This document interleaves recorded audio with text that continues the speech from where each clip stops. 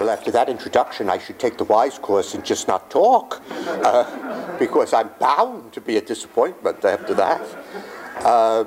It's wonderful to be here with you. It's wonderful to be here with Anna and with her husband, Michael, who teaches at the law school here at Villanova and who is another former student of mine at Boston College, and in Michael's case, also in his undergrad days at Notre Dame. I was a member of that faculty in the years when he was an undergrad.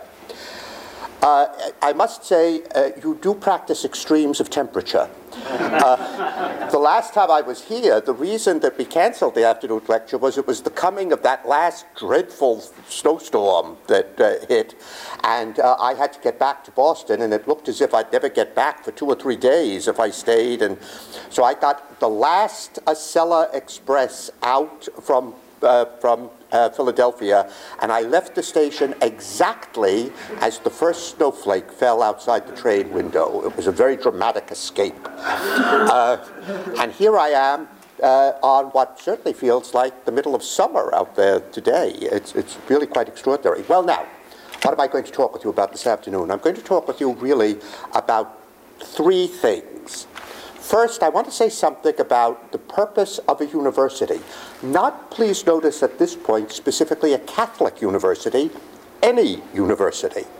This would be true of Villanova, but it would also, I think, be true of the University of Pennsylvania. What I'm going to say about, or what I hope it would be true about, what I'm going to say about universities. The second thing I want to talk about is what it is that, how you foster, what it is that needs to be done to foster that vision of a university. And I'm going to suggest that that falls under the very broad but all-important heading of conversation. And then finally, my third point is, okay, what's so important about there being Catholic universities in light of what you're saying about universities in general and about conversation? So those are our 3 points. But I begin by citing no one less than the President of the United States. As I listened a year ago this past February to President Obama give his first State of the Union message to Congress, I was struck by many things. I agreed with many things. I was excited by many things he said, but I was alarmed by something he said, and that was what he had to say specifically about higher education. The President said in the course of that speech a year ago this past February, in a global economy where the most valuable skill you can sell is your knowledge, a good education is no longer just a pathway to opportunity, it is a prerequisite. Right now, 3/4 of the fastest growing occupations require more than a high school diploma. And yet, just over half of our citizens have that level of education. We have one of the highest high school dropout rates of any industrialized nation, and half of the students who begin college never finish. This is a prescription for economic decline, because we know the countries that outteach us today will outcompete us tomorrow. And the President underscored this by what really was a remarkable statement, I thought. He said, quote, "It is our responsibility as lawmakers and educators to make this system work. But it is the responsibility of every citizen to participate in it." Now just think about that for a moment. It's the responsibility of every citizen to participate in higher education. That's quite a statement. And so tonight, I ask every American to commit to at least 1 year or more of higher education or career training. This can be community college or a 4-year school, vocational training, or an apprenticeship. But whatever the training may be, every American will need to get more than a high school diploma. And dropping out of high school is no longer an option. It's not just quitting on yourself, it's quitting on your country. And this country needs and values the talents of every American. So the claim that is being made is that not only is it to each individual's profound advantage to pursue higher education, it is disloyal to the nation. It injures the community at large if you drop out of high school, if you don't pursue your education beyond high school. Now, I applaud all of that. I think that's wonderful. The President and I are exactly on the same page. I'm sure down in Washington, the President breathes a sigh of relief to know that, that I agree with him. But let me point out, yeah, I can agree with what he's saying about its importance, but not for the reason he gives. I sincerely hope that as a result of your education, all of you who are students now, in a few years, are making oodles of money, and that you take all of that money and just dump it back into the Alumni Association here at Villanova. But that's not what universities are for.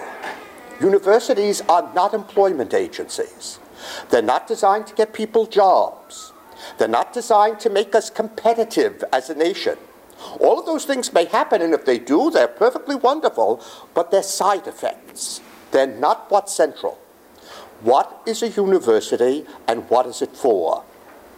Well, to try and address that question, I want to cite the work of someone that is now 150 years old. Back in the 1850s, John Henry Newman undertook to be the first president of what was supposed to be a new national Catholic university in Dublin, in Ireland.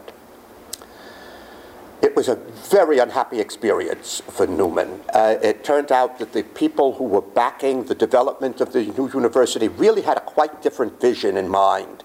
Perhaps a vision in some ways closer to the one the president is citing. They saw it as a way to formulate a new, prosperous Irish Catholic middle class. And that isn't what Newman thought he was doing at all. He certainly had no objection to that, but he didn't think that that's what a university was to be for. And in the course of the years that he spent in Dublin as president of this new university, Newman gave a series of addresses over the course of several years about the nature, purpose, work of a university that was subsequently collected and published as his book, The Idea of a University. Many people, many very distinguished figures indeed, have in the course of the last century and a half cited Newman's book as probably, even at this point, the classic work on liberal education in the English-speaking world. People like Jaroslav Pelikan and Jacques Bazin have both cited it as probably the finest statement about the meaning, purpose, nature of a university that they know. Well, this is in many ways one of Newman's years. So those of us who love him and work on him a great deal, every year is a Newman year. But this year is a very special year for Newman because this coming fall, he will be officially beatified by the church. I want to focus on that idea of the university to see what Newman says about it. And first of all, let me quote this passage about what a university is. The view taken of a university in these discourses, Newman wrote, is the following: that it is a place of teaching universal knowledge. The all-important words there are teaching and universal, as you'll see. This implies that its object is, on the one hand, intellectual, not moral. Now that's very important because Newman is going to suggest, as we'll see, that while it's a very good thing that there be Catholic universities, while it's a very good thing for the church that it is engaged in the work of higher education, while it's a very good thing, he thinks, for a university to be engaged with the church, the fact is that the church and the university have different goals. The church is not first and foremost about producing intellectuals. It's about producing people who are, to use Newman's word at this point, moral. That's a great and important task. We at the university applaud it. It's just not what we do. That there is a real difference between the university and the church. So the first is, he says, its object is on the one hand intellectual, not moral, and on the other, it implies that it is the diffusion and extension of knowledge rather than the advancement which is central to it. In other words, in that often discussed question, how do you put together scholarship and research with teaching, Newman comes down squarely on the side of teaching. while he thinks research is important within a university context, it's always research for the sake of teaching. It's not a question of, I'm really a researcher and I teach because, well, I have to keep the administration happy and get them to send me a check. But what I'm really interested in is my research. Newman deplores that. He doesn't think scholarship is wonderful, but that's not what the university is for. It's first and foremost about teaching, says Newman. If its object was scientific and philosophical discovery, Newman goes on, I don't see why a university would bother to have students. And if it were religious training, then I don't see how it can be the seat of literature and science. Now, there are really three things that need to be noticed in this opening statement of Newman's. First, as I just mentioned, the university is a teaching center, not a research center. I certainly suspect that Newman would recognize the validity of research universities as universities only if it is clear to everyone involved, faculty, students, and administration, that the research is done in service of the teaching offered. But it's the teaching that's central as far as Newman is concerned. The second important point to notice is the university or college is not designed for religious education. Newman certainly didn't think that religion was opposed to liberal studies, but what he calls literature and science, but they, not religious training, have their quote-unquote seat in the university. And thirdly, and this is actually what he's going to spend most of the book talking about, a university teaches universal knowledge. That may seem an obvious enough claim, but Newman gave more attention to it than to either of the other 2 points because he thought it so directly affected the end product of the university or college. What is that end product? What does Newman think a university is supposed to produce? If it's not producing people who are going to be competitive in the labor market, if it's not producing people who are going to build the gross national product, with all due respect to President Obama's speech of a year ago, February, if that's not what it's about, what is it about? What is it that it's supposed to be producing? And Newman's answer is famous. He says it produces gentlemen. Now, I have not the slightest doubt that he would want me to include women in that at the present moment. So we will say gentlemen and gentlewomen. That's what it's designed to produce. What did he mean by gentlemen or gentlewomen? What did he mean by the phrase? Well, he gives a very famous, often quoted description, which he summarizes as such a person, a gentleman or gentlewoman, is one who never willingly causes another pain. That's what is the mark of the product of a university. A person who never willingly causes another pain. Now, he doesn't simply mean people who come out of university shouldn't be rude, they should be well-mannered, they should be polite, they should be considerate. He certainly thinks all of those things. But what he means is they shouldn't be sources that are disharmonious. They shouldn't be people who cause friction within the development of the minds and opinions, the thinking of others. It's best seen what he means by a gentleman if we contrast it with what he thought were the two possible distortions of the idea by a university. One is that you have a lot of people who dabble in a lot of different fields. They go to a university and they read a little English, and they study a little history, and they do some physics, and they spend a little time in chemistry, and dabble in mathematics, take a glance at economics, and when they are finished, they know a little bit about a lot of things and nothing much about anything in particular. Some of you may know the old line about, remember Newman spent much of his adult life at Oxford. You may know the old line, it's people at Oxford are fond of telling, and so are the folks at Cambridge, about one another, that the difference between Oxford and Cambridge is that at Oxford they teach you more and more about less and less until you know everything about nothing, whereas at Cambridge they teach you less and less about more and more until you know nothing about everything. Well, it's that kind of thing that Newman is concerned about. People who have dabbled it so much that they really don't know anything in particular. This leads to what Newman calls, nice phrase on his part, viewiness. People who have views on all sorts of things. What is your view of the healthcare legislation? Well, I think this is. Well, what is your view of the new treaty that we are just signing with Russia? Well, on that I think. Well, the fact is, most of us don't think about it at all. Most of us just have views, ideas, opinions. Newman thinks that this is one of the great drawbacks of the 19th century, his century, was that it encouraged people to be, as he says, viewy, to have opinions on everything, but no really firm, fixed principles about anything in particular. Imagine what he would make of the 24-hour news cycle now, of talking heads who have to have opinions on absolutely everything within 5 minutes of its first being reported. Newman would have thought it was viewiness run right out of its mind.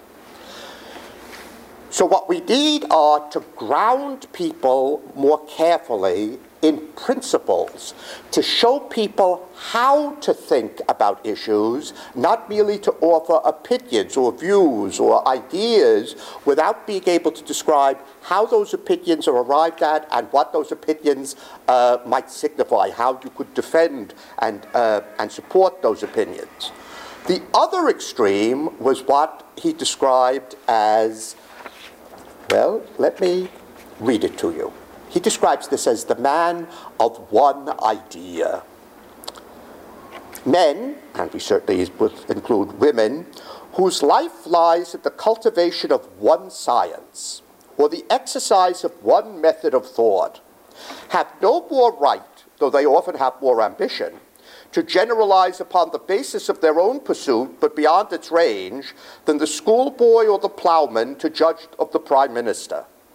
But they must have something to say on every subject. Habit, fashion, the public require it of them, and if so, they can only give sentence according to their knowledge. You might think this ought to make such a person modest in his or her enunciations. Not so. Too often it happens that in proportion to the narrowness of knowledge is not distrust of it, but the deep hold it takes on a person. The absolute conviction of his or her own conclusions and positiveness in maintaining them. He or she has the obstinacy of the bigot whom he scorns without the bigot's apology, that he has been taught, as he or she thinks, doctrine from heaven. Thus he becomes what is commonly called a person of one idea, which properly means a person of one science, and of the view partly true but subordinate, partly false, which is all that can proceed out of anything so partial. We all know people like that. People who will tell you that whatever the issue is, finally it all comes down to economics. It's all really explicable by genetics. It's all really a matter of chemistry. It's all really mathematics. That if you simply know this field, you really know what needs to be known about all fields. It is, Newman likes the phrase, person of one idea. I prefer the nice, simple American phrase, crank. It's a person who is a crank, who has one vision of reality and crams everything else into that vision. Those are the two extremes, those who are not gentlemen or gentlewomen, in Newman's phrase. People who are either marked by viewiness, they have ideas on lots of things but no principles about anything, or cranks. People who can see everything from the perspective in which they are trained and cannot imagine that there could be any other perspective or way of viewing things. What then does a university do? A university is a place that leads people into an exchange between people who are expert, who are rigorously well-trained in a particular field, but who feel answerable to all other fields, who don't try to interpret everyone else's field in terms of their field, but to bring their field into interchange with all of those other fields. I cannot not quote this passage because it is so good on Newman's part. It is a great point, then, to enlarge the range of studies which a university professes, even for the sake of the students. And though they cannot pursue every subject which may be open to them, they will be the gainers by living among those and under those who represent the whole circle of studies. This I conceive to be the advantage of a seat of universal learning, considered as a place of education.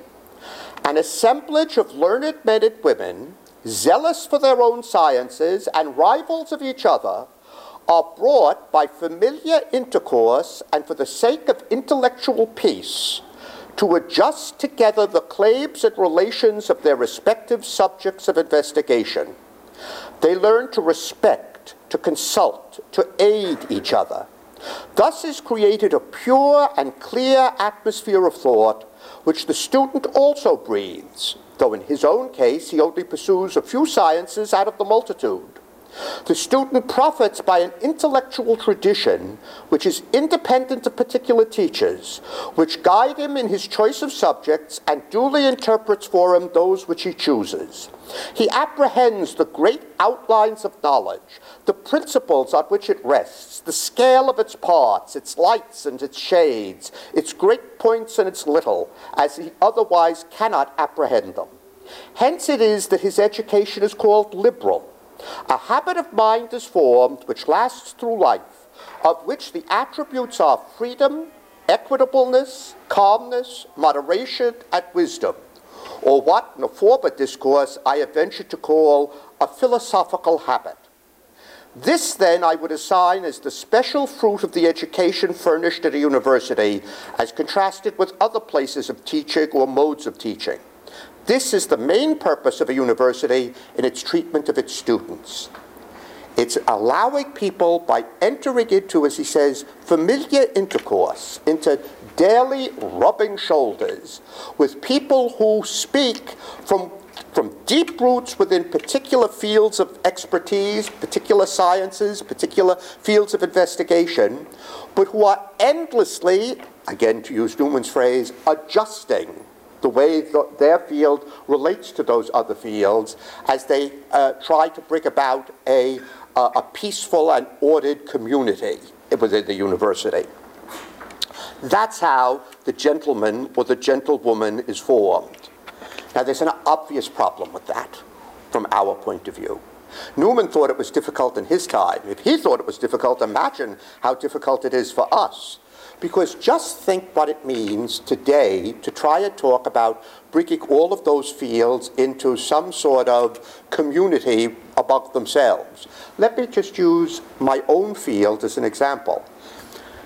I'm a member of a large theology department at Boston College.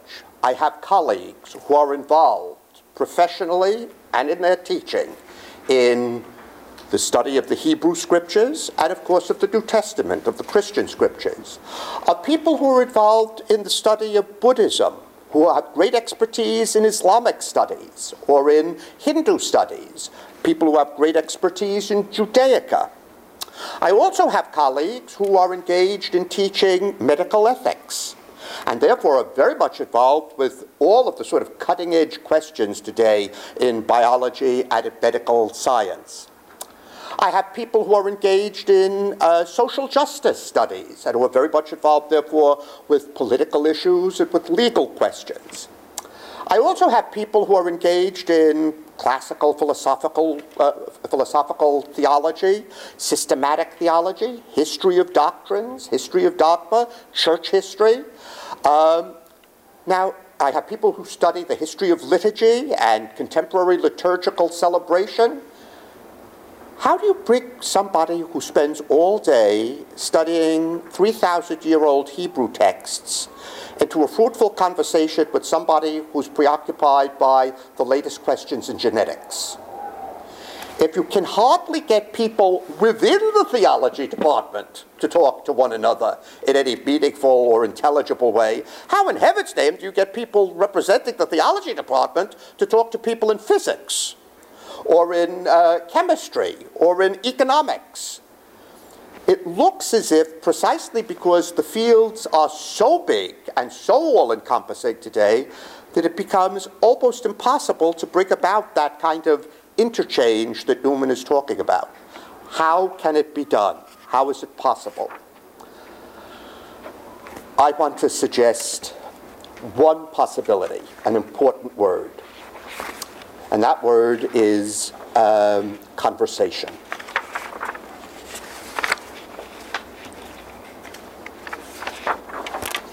At least one notable Catholic a few years ago insisted that it was indeed possible for a university to bring about this kind of easy interchange. That person was Pope John Paul II. In his encyclical Fides et Ratio, Faith and Reason, he wrote, "We therefore wholeheartedly declare ourselves convinced that it is possible to reach a single ordered vision of knowledge." Well, with all due respect to the recent Pope, I'm very glad he's convinced of it, but can he convince us? How is it done to bring about that one ordered vision? Nicholas Lash, distinguished British Catholic theologian and dear personal friend, writing about that statement of Pope John Paul II, has said, "Notwithstanding the immense difficulty which participants in different cultures and traditions, or different academic schools and styles and disciplines regularly experience in reaching common understanding, to insist in this sense on the unity of truth is to insist that failure to reach such understanding is not, in principle, inevitable." Well, knowing Nicholas and Nicholas's careful style, the all-important phrase there is "in principle." It's not in principle impossible to say that one can arrive at this philosophical habit of mind. That you're quite right, Thomas Augustine, you're quite right. I would say exactly the same thing. That it's not in principle impossible to arrive at this, what Newman called philosophical habit of mind, of seeing how all of these pieces might, as it were, come together. Not in principle, but is it in practice able to be done? That's Lash's question. How in principle, perhaps, how in practice is it done? And I suggest that you can only answer a question about practice with a practice. That what needs to be done is the attempt at conversation. Now, let me turn away from John Henry Newman and turn to that redoubtable authority, Michael James Himes. Every year for the last 10 years, I've had the privilege of being asked to speak at the orientation of new students during the summer, for the new students and their parents at Boston College. And I always begin by giving them Himes's handy-dandy definition of a university, which is rigorous and sustained conversation about the great questions of human existence among the widest possible circle of the best possible conversation partners. Now, there are a couple of things I'd like you to observe about that definition/description of a university. First, please notice I'm not describing it as a place. A university is not somewhere you go. It's an activity. It's something you do. It's conversation, rigorous and sustained conversation. What do I mean by that? Well, I want to rule out any notion of having a chat. We're not talking about passing the time of day, keeping the conversational ball afloat. I mean, none of us get to this stage in our lives without having some skill at doing that. That's not what I'm talking about. Think of the times when you have spoken about something of enormous importance to you with people who are also of enormous importance to you. Those moments are transformative, but they're also exhausting. Real conversation is immensely hard work. It is no accident that conversation comes from the same root in Latin as conversion. Conversion in Latin being a change of direction. You see, that's what you do in a conversation. You're forever changing direction. I try to understand what I'm experiencing, thinking, feeling, that I want to communicate to you. And then, having done that, I have to, as it were, come around to try and hear myself the way you hear me. so that I understand your response, your reply to what I say, and then I come back and try to respond to it, and try to hear it from your point of view and respond. It's a constant conversion. It's a whole series of ongoing changes of direction, as it were. That's what any rigorous and sustained conversation is. About what? About the great questions of human existence. Well, we could talk about that at great length. It sounds terribly pretentious to talk about the great questions of human existence.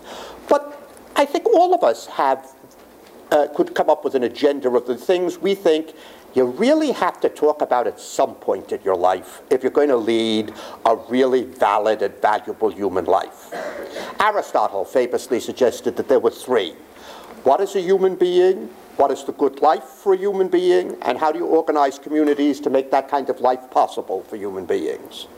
Those are three whopping good questions. You know, I mean, Aristotle knew whereof he spoke. Those are very serious issues that at some point we need to address. But there have been plenty of other lists. Immanuel Kant, 200 years ago, suggested that the great questions are, what can I know? What must I do? What may I hope for? Also, excellent set of questions. A little too much I and no we in there, but what do you want? 18th century Enlightenment, very individualist. But very important questions that need to be discussed. So rigorous and sustained conversation about those great questions of human existence about the widest possible circle of the best possible conversation partners, noting that very often the best conversational partners don't happen to be breathing at the present time. That often the best conversational partners happen to be dead. Aristotle and Kant being two examples. John Henry Newman being another example. But I did, as Anna mentioned, I did my graduate work at the University of Chicago, and so I lived in Cook County in Illinois. And I like to say that the kind of conversation that I'm describing a university as being is like voting in Cook County. Death does not interrupt the process. The mere fact of being dead doesn't revoke the right to vote in Chicago. And that's true in terms of this conversation. The mere fact that someone is dead doesn't rule them out of the conversation. Some of the most interesting conversation partners don't happen to be breathing at the moment. For example, and I say this not simply because I'm at a distinguished Augustinian university, but because this is genuinely true. For 40 years and better, the most important conversation partner I've had is Augustine. The mere fact that Augustine is dust for 1,500 years is quite beside the question. As I like to say to students, Augustine is infinitely more real to me than any of you are. I mean, I know a lot more about Augustine. I know how he felt when his teenage son died. I know how he thought about his common law marriage breaking up, how he felt about the death of his parents. I know about his very rough adolescence. I know what his favorite color was. It was red. I know that he was tone deaf, couldn't carry a tune. I know that he had an extremely sensitive sense of smell. That's why he says you could never write on a day when they were baking bread because he got distracted by the aromas from the kitchen too easily. I know all those things about Augustine. I don't know anything like that about you. You are very vague, very shadowy, very insubstantial. Augustine is very real, very vital, very alive. The mere fact that your heart's beating and his isn't, quite beside the point. So very often the best conversation partners just don't happen to be living. After all, you would never think you were sufficiently well educated if you only spoke to people who live within 50 miles of where you were born. Why would you think you were sufficiently educated if you only speak to people who live within 50 years of when you were born? That it's that the widest possible circle of the best conversation partners include both the living and the dead. That is my broad definition of a university. How do you bring about that kind of conversation? Well, it seems to me what you do is you begin it. You see, the whole point of a conversation is you can't outline where it will end up. That's the difference between a lecture and a conversation. Presumably, when I start a lecture, I already know what the last sentence is going to be. When I enter a conversation, I haven't a clue what the last sentence may possibly be. The conversation takes a life of its own. And the only way in which to experience conversation is to plunge into it. A lovely description from the distinguished contemporary theologian David Tracy at the University of Chicago, recently retired, quote, "As the classical model for conversation of the Western tradition, the Platonic dialogue, makes clear, real conversation occurs only when the individual conversation partners move past self-consciousness and self-aggrandizement into joint reflection upon the subject matter of the conversation.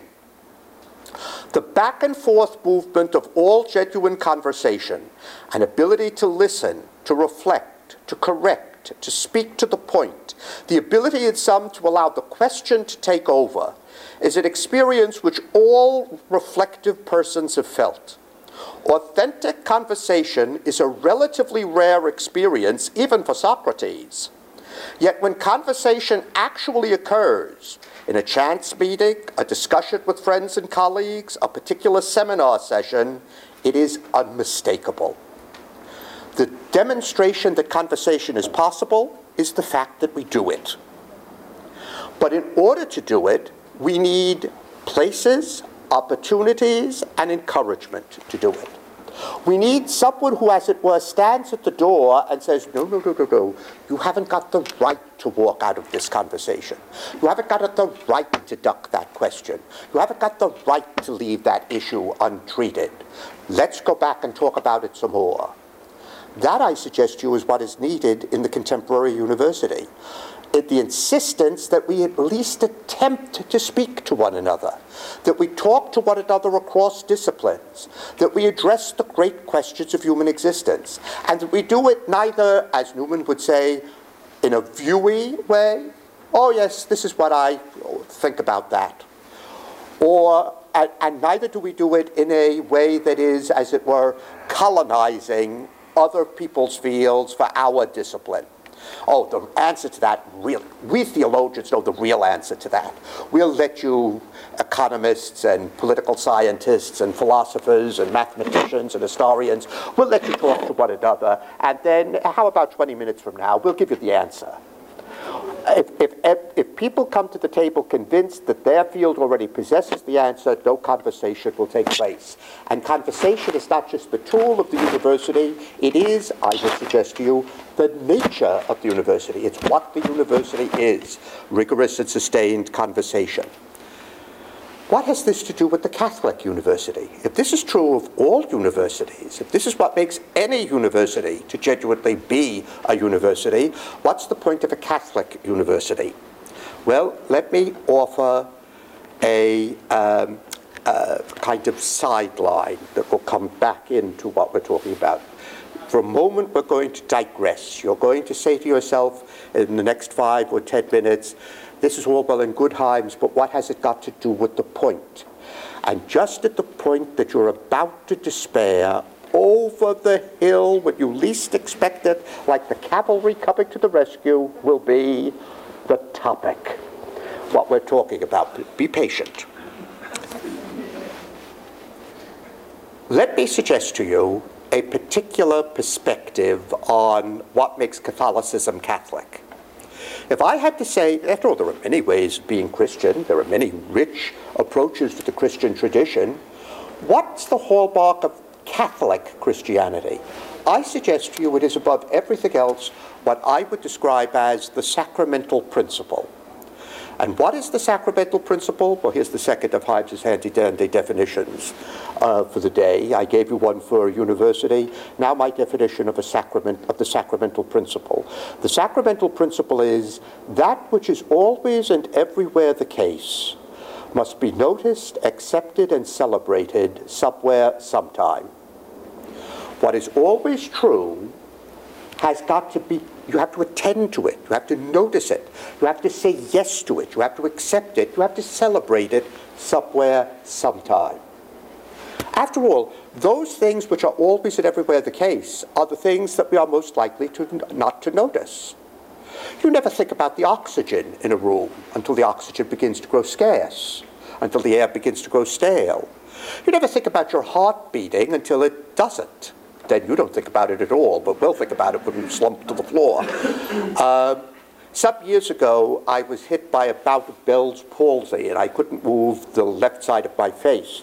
And it meant that, among other things, that I had to tape my eyes shut when I went to sleep at night. And throughout the day, I had to periodically remember to manually close my eyelid to keep the orb of the eye moist. You don't think about blinking. Who thinks about blinking? I mean, I'm always afraid to ask this question. I'm tempted oratorically to say, how many times have you blinked since I began speaking this afternoon? There's always the fear that someone at the back will say 4,872. But think about blinking. Who pays attention to it until something calls it to our attention, like the inability to do it? Then it becomes very important indeed. That which is always and everywhere true is the thing we tend to take for granted. We don't pay any attention to it. And we need to pay attention to it, celebrate it, and accept it somewhere, sometime. It's like, for example, when you celebrate someone's birthday, when you tell them that you love them on their birthday, that certainly doesn't mean that the other 364 days of the year you couldn't care less about them. What it means is, because I love you all the time, sometime I've got to tell you. Sometime I've got to call it to your attention. I've got to call it to my attention. At some point, I have to notice this and accept it and celebrate it, and that's what we're doing when we celebrate your birthday. It's not because this isn't true the rest of the time, it's because it's always true that sometimes it has to be noticed, accepted, and celebrated. That, I suggest to you, is the sacramental principle. Now, what is it that the tradition is insisting is always and everywhere true? It is the self-giving of God. Everything that exists, exists for one reason only. God loves it. What isn't loved doesn't exist. That seems to me very deep within the Christian and indeed within the Hebraic claim. What isn't loved simply isn't. The opposite of being loved is not damnation. It's non-being. What isn't loved simply isn't there. Everything that exists exists because it's loved. You see, there is no other reason for it to exist. With all due respect to my Jesuit colleagues at Boston College, one of the great Jesuit mottos is ad maiorem Dei gloriam, for the greater glory of God. Well, that's a wonderful description of why we might act. It would be a terrible description of why God acts. God doesn't need greater glory. Thank you very much. God's got tons of the stuff. God doesn't know what he's going to do with all the glory he's got. He hasn't got room for it in the closet. He's never going to eat it all. He doesn't know what to do with all that glory. God does not need creatures to tell God that God is good. God has noticed. God does not need creatures to tell God that God is a great. God thinks so too. God doesn't need creatures at all. There is nothing that we give to God that God needs. God, after all, is God. So why do we exist at all? Why is there anything other than God? And the answer is, if it's not that it gives something to God, it's that God gives something to it. It exists so that God can give something to it. And there are really only two possibilities. Either God gives something that isn't God, but that's simply more creation, or God gives God. Everything that exists exists so that God can communicate God's self to it. What do we call that gift of God, that self-communication of God outside the Trinity? It is a third handy-dandy definition. It is what we mean by the word grace. That's what grace is. Grace is the self-communication of God beyond the Trinity. So what the tradition is claiming is everything that exists because it's engraced. The whole thing rests on grace.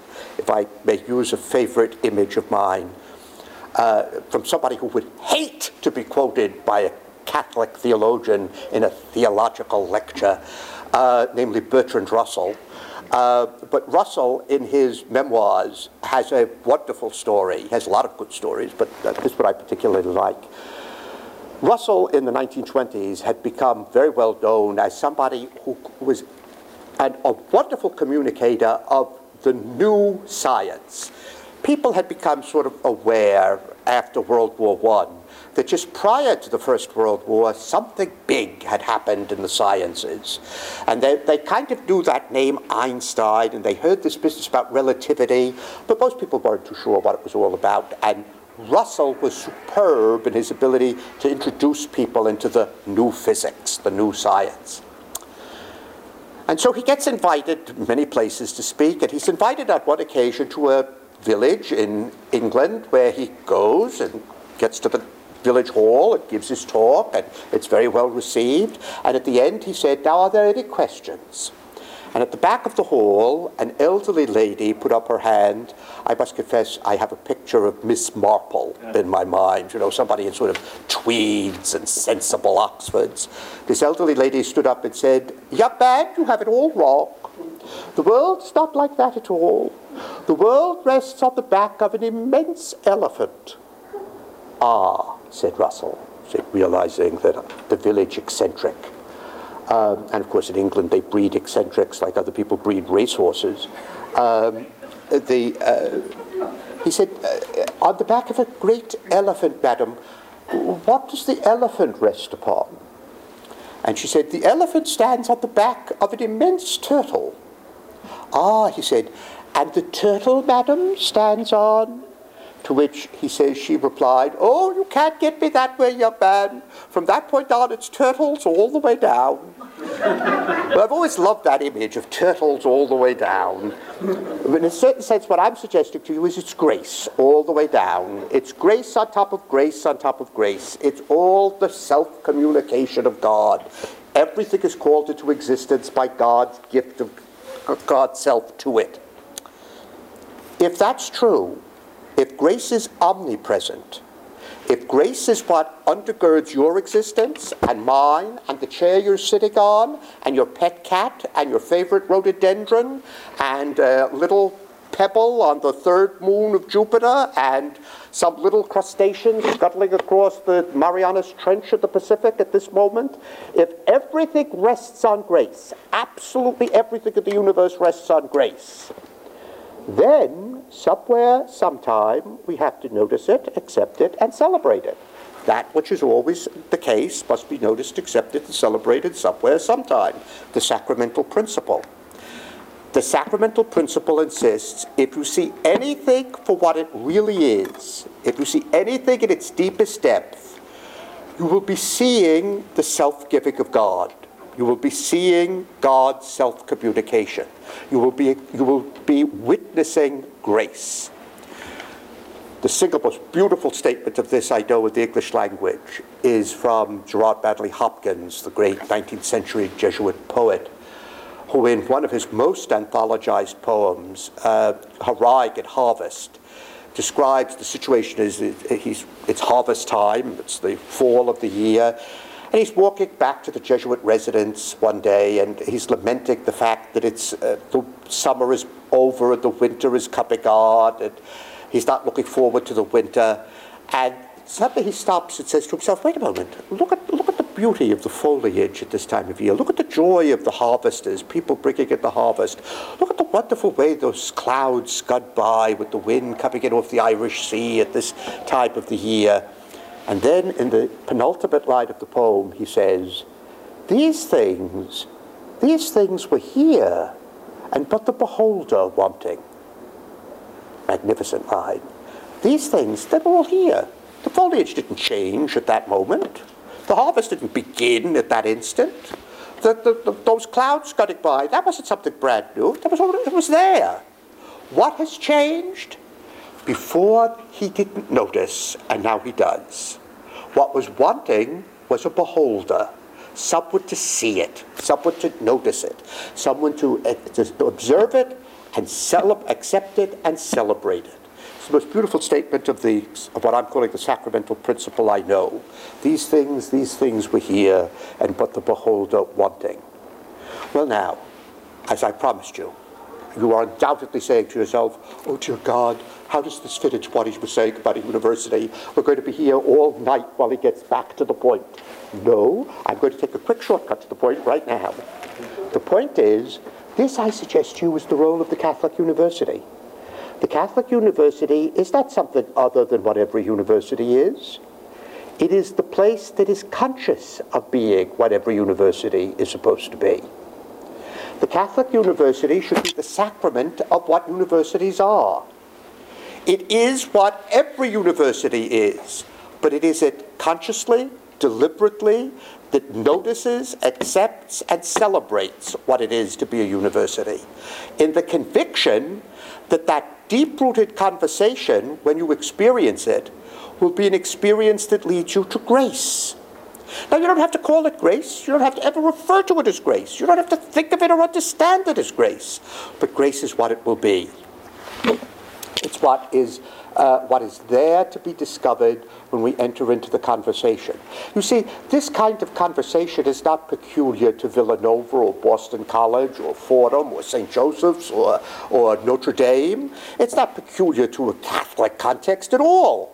If it were, then these would not be real universities. They'd be catechetical schools. And that's what Newman says they're not supposed to be. They're seats of learning and science, of literature and science, not seats of religious instruction. We're not part of what, in that sense, we're not an agency of the pastoral life of the church. That's not what a university is supposed to be. I cannot refrain from putting this in at this moment, parenthesis. I've often been asked by bishops over the years, what's wrong with these Catholic colleges and universities? Why do so few of their graduates continue to go to Mass every Sunday after they graduate? And I always say to them, Bishop, you had them for 18 years in parishes that you were responsible for staffing. If you couldn't turn them into Catholics in 18 years, why do you think we will in 4? Because you flubbed your task, don't expect us to pull your chestnuts out of the fire. That's not what we're about. We're not an agency of the church. We are proud to be part of the church's tradition, but we have our own mission. And that mission is the formation of what Newman describes as gentlefolk. People who engage in genuine conversation. People who can engage in conversation with one another without bullying, without badgering, without undercutting, without trying to colonize one another's fields. People who are genuinely willing to learn from one another with respect and in the conviction that there's something there to be learned, because the very experience of the conversation is what justifies it. You see, conversation, it seems to me, is very much like listening to Mozart. What good is Mozart? Will listening to Mozart make you wealthier? Will it make you stronger or healthier, more popular? Will it get you a job? Will it make the United States more competitive, as the president suggested in that quote that I mentioned at the very beginning of my talk this afternoon? Listening to Mozart will do none of that. So what does listening to Mozart do for you?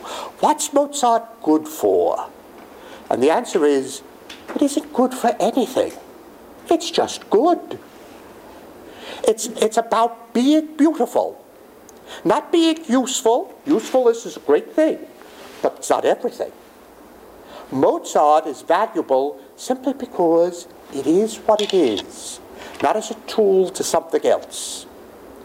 The experience of Mozart's music is what justifies Mozart's music. And I suggest to you the experience of conversation is what justifies conversation. Conversation isn't a tool for something else. Conversation is an extraordinary experience. An experience in which we recognize that we are who we are only by interchange with one another. It's like watching Fred Astaire and Ginger Rogers dance. For those depressingly young members of the community, they used to be in the movies, Fred and Ginger. It's like watching Fred Astaire and Ginger Rogers dance. Neither one can do it alone. Together, they do something that would have been impossible for either of them. That's what happens in a conversation. It leads us, God knows where, to discover God knows what. But it's what makes universities so important. If the students at our universities, if the students here at Villanova and at BC, when they graduate, are people who know that they once were part of a grand conversation, and who saw their faculty and their administration model that kind of grand conversation for them. If they've once glimpsed it, we'll have given them a gift beyond anything we could ever have done, beyond value, beyond any job they could ever get. We'll be doing something of immense importance in itself, and incidentally, we would be making John Henry Newman very proud of us. Thank you very much.